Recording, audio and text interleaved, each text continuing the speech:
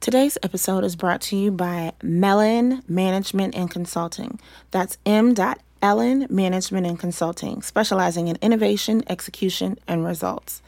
You can reach Mellon at MELLEVATION.com. That's Mellevation.com. Enjoy the show.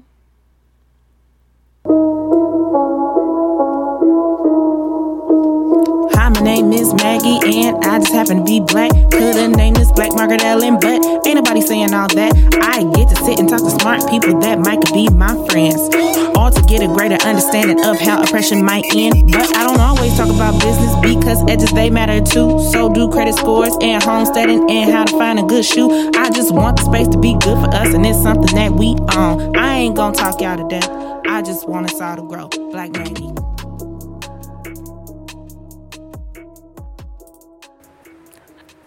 Hello, everyone, and welcome back to the Black Maggie podcast. The vibe for the day is clear quartz. Now, the story with clear quartz is that it aids in concentration and unlocks memory. It stimulates the immune system and brings the body into balance. It harmonizes the chakras and aligns the subtle bodies. And so, today's topic is vision ownership. So my motivational speech is, remember how you felt when the idea or the venture or the business first came to you. And remember how excited you were. And remember how, even though it was just a moment of clarity, that you could see the beginning, the middle, and the end, and it all made sense. And it was worth investing. It was worth your time. It was worth your money. And you were all about it. But as you walk this thing down, somewhere you let something dim your light, even if it was just a little bit. But it belongs to you. Nobody else. So, keep that fire burning for the vision that belongs to you. And don't let anything take it away. So, I got a chance to fire my producer for a little bit. So, it's just us this time. For real, it's just me and you. And I was thinking about some of the things that have happened to me throughout the course of my entrepreneurial life. So for backstory, there's some people that follow me on other platforms and other things that I've done. But those of you that don't know, my first shot at entrepreneurship was in my childhood. And in that time frame, I've done everything. From I used to flip cookies from this place called Ray's Meats. My granny used to let me take my allowance and figure out how much of it I needed to spend to get product and how much of it I needed to spend for packaging. And I would go buy these cookies, like they were like the pre-made dough, bake them, package them up, put them in a little container, and sell them at school, which was highly illegal. I didn't have any business doing that. But that was my first taste of learning how to do it, which led to my dad putting me in entrepreneurship camp at 12 over the summer. One summer that I think it was either in a time that I didn't compete for karate, or I don't know exactly when it was, but I had time. And I worked in this program. And then at the end, we did a hot dog stand, right? And I remember being so sure that the thing that I was going to do when I became an adult was work for myself, and that was going to be it. And I wasn't going to get a job. I wasn't going to work for anyone. I wasn't going to do any of these things. And then life hit me in the mouth, right? So many different things came up, right? With figuring out, because I knew that I needed to get an education. The thing that I used to say when I was younger is like, I want to know how to do everything. So that way, whenever it's time to hire somebody to do it, I know if they're doing it right, right? So my background is in IT. My degrees are in legal and business. And I feel like that's kind of the foundation of a lot of businesses.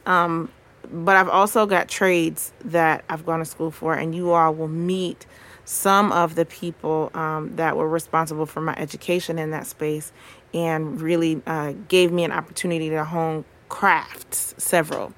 But I remember being so sure that that was going to be the thing that I did, and nothing was going to get in the way. And then I let things get in the way because it felt like if I did not bend or pivot or adjust to the times, that in the long run, I would never get to see my dream, right? So I know that there's some people that are in a space where it's like you don't want to let go of the security that you have in whatever your situation may be, that you know, that's your full-time thing that you do, but you have this passion project on your heart and you want to be able to give that to the world, you know, show them what it is that you have to offer.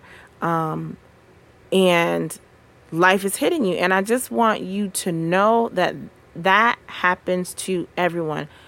The thing that you always want to pivot for, we talk about, it's about surviving and thriving, right?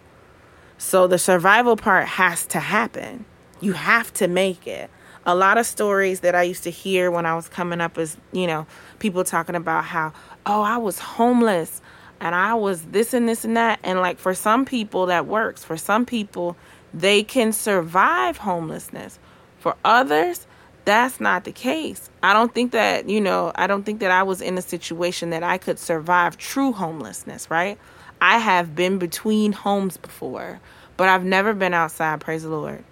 And I don't know that I would have been able to sustain, because one, my blood sugar drops.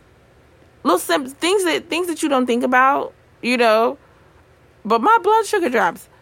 I don't believe that I would make it not having access to something that keeps me from turning into the Hulk. Because that's what happens when my blood sugar drops. I turn into the Hulk, and then I end up either asleep somewhere if I can't get to some food, and just no good, and someone has to come and assist me, or I'm like, I'm fighting until I can get to the food. Nobody needs that, right? So I was never in a position where I could say, you know what, I'm going to go for broke. I'm going to do this if I got to lose everything. That was not one of the options that were on the table for me. And, you know, I think that people hear the story of people that are so inspirational, like Tyler Perry and others, that we forget like some things. Tyler Perry is not small, right? He's not like some 5 foot tall person. He's not a woman, right? And so then there are certain things that he was able to do in deciding that he wanted to be so dedicated to his craft that he could let, you know, everything else fall down around him, and it was just about that.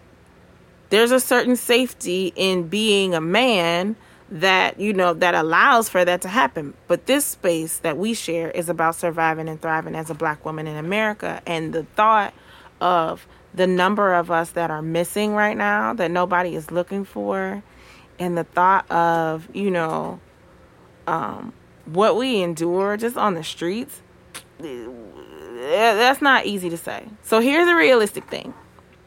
Keep your job.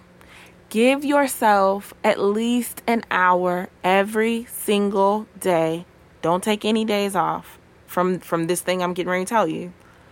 1 hour every single day, one thing for your dream. If it's you wrote a page, if it's you started a website, if it's you did an interview for someone else's thing that's going to help you build your resume, whatever it is, 1 hour every day. And you will start to see things materialize. And you'll start to, you know, get some things in place so that the vision that you were so excited about can actually become a thing. Right?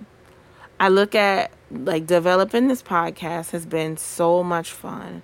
And I'm really excited for the people that get a chance to listen to not just these times when it's just me and you, but the people that get to listen to the people that I have learned from in this season. I selected a group of women that I find inspirational one way or another, but also they're hilarious. And so the moments that they have given me their time or, their ears and giving me good advice or giving me good information, I'm looking forward to sharing that with you, because hopefully that will help you take ownership of your vision. Here's another thing I want to touch on. I am the type of person that I am not afraid to try several things, because, be clear, my vision was ownership. My vision was never one particular business or one particular field of endeavor.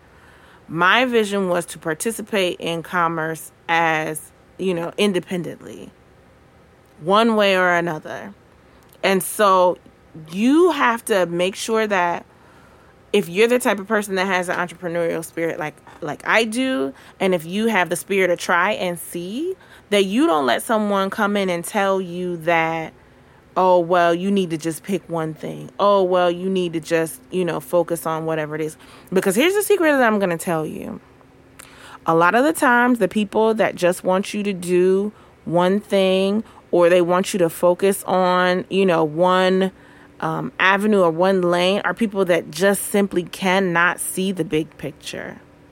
And so it's not that they are bad or counterproductive, because it's not that they're telling you bad advice, because it's solid advice, right? Because that's how you get to a thing. How do you eat an elephant? One bite at a time, right? It makes sense.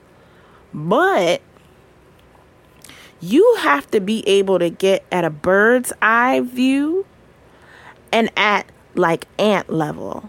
And you have to be able to work in between those two things, because your vision, it's a full thing. It's a 360, idea, image, whatever. It's a whole thing. And so you have to know it when you see it. And you have to be able to get on all sides of it. And you have to know what things are going to be useful for that thing. Imagine me trying to record my own podcast if I never decided to be an IT in the Navy. Right? And I never knew how to navigate software that I've never seen before. I've actually been a software trainer. So these things that I was getting into in my younger years serve me now, because there's not a piece of software that I can't figure out.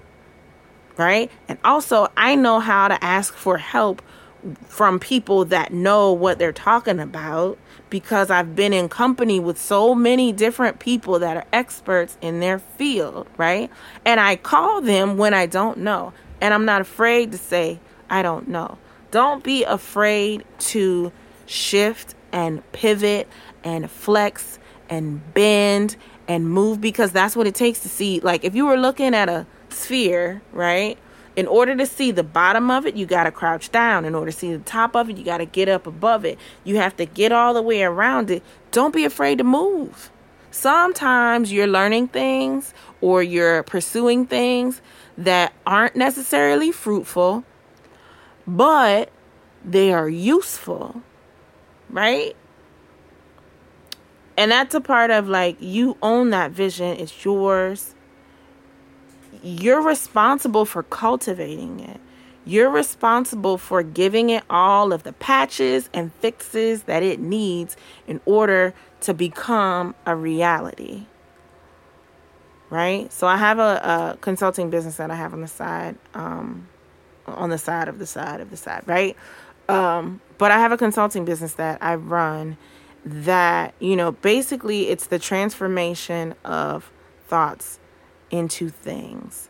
And what I attempt to do, and I say that because I don't feel like I'm the absolute best in getting other people to see what I see, right?